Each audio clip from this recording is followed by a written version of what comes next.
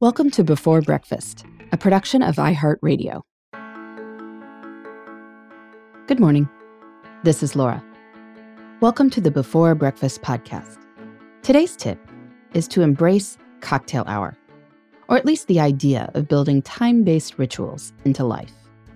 At a time when our daily and weekly rhythms are disrupted, we need to find new ways to shape our days.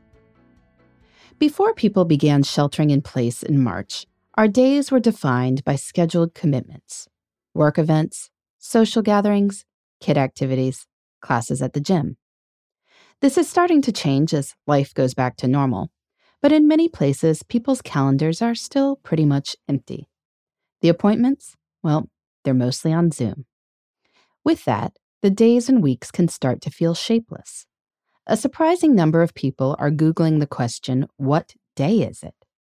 We have to find ways to mark time. And cocktail hour, or any sort of similar ritual, is one way of doing that. Cocktail hour itself is a fairly fun idea. It can begin at any time that suits your household. 5, 6, 4:30 if you need it. At the appointed time, you close your laptop and head to the social area of your home. Partners, roommates, and adult children can join in too. Virtual cocktail parties can also work, if you arrange to meet up with friends at a set time for a video call. Drink what you wish. Anything festive will do, whether it's alcoholic or not. If you're looking for a quarantine project, you could try mastering some new cocktails. Check out Adam McDowell's Drinks, a user's guide for recipe, history, and tips. Or mix seltzer water and juice in a fancy glass. That way everyone can participate.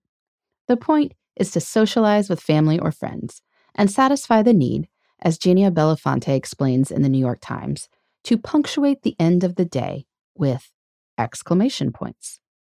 I love that image. Cocktail hour as an exclamation point. It gives shape and excitement to our days at a time when we need it most. There are all sorts of time-based rituals that can shape days and provide this punctuation.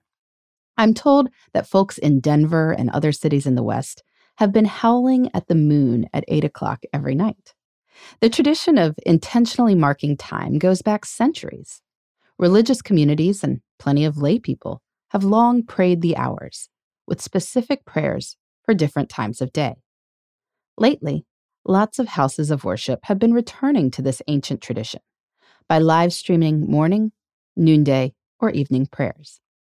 Whether you opt for cocktail hour, howling at the moon, praying the hours, or something altogether different, marking time can give shape to your days and save you from feeling adrift. You steward your energy to make it to cocktail hour at 5:30 p.m., and then another day is done and in the books. I would certainly raise a glass to that. In the meantime, this is Laura.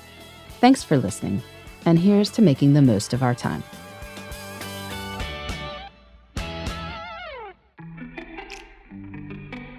Hey everybody, I'd love to hear from you. You can send me your tips, your questions, or anything else. Just connect with me on Twitter, Facebook, and Instagram at Before Breakfast Pod. That's BE, the number 4, then breakfast, POD. You can also shoot me an email at beforebreakfastpodcast@iheartmedia.com. That Before Breakfast is spelled out with all the letters. Thanks so much. I look forward to staying in touch.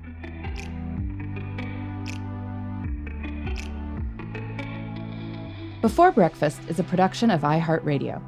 For more podcasts from iHeartRadio, visit the iHeartRadio app, Apple Podcasts, or wherever you listen to your favorite shows.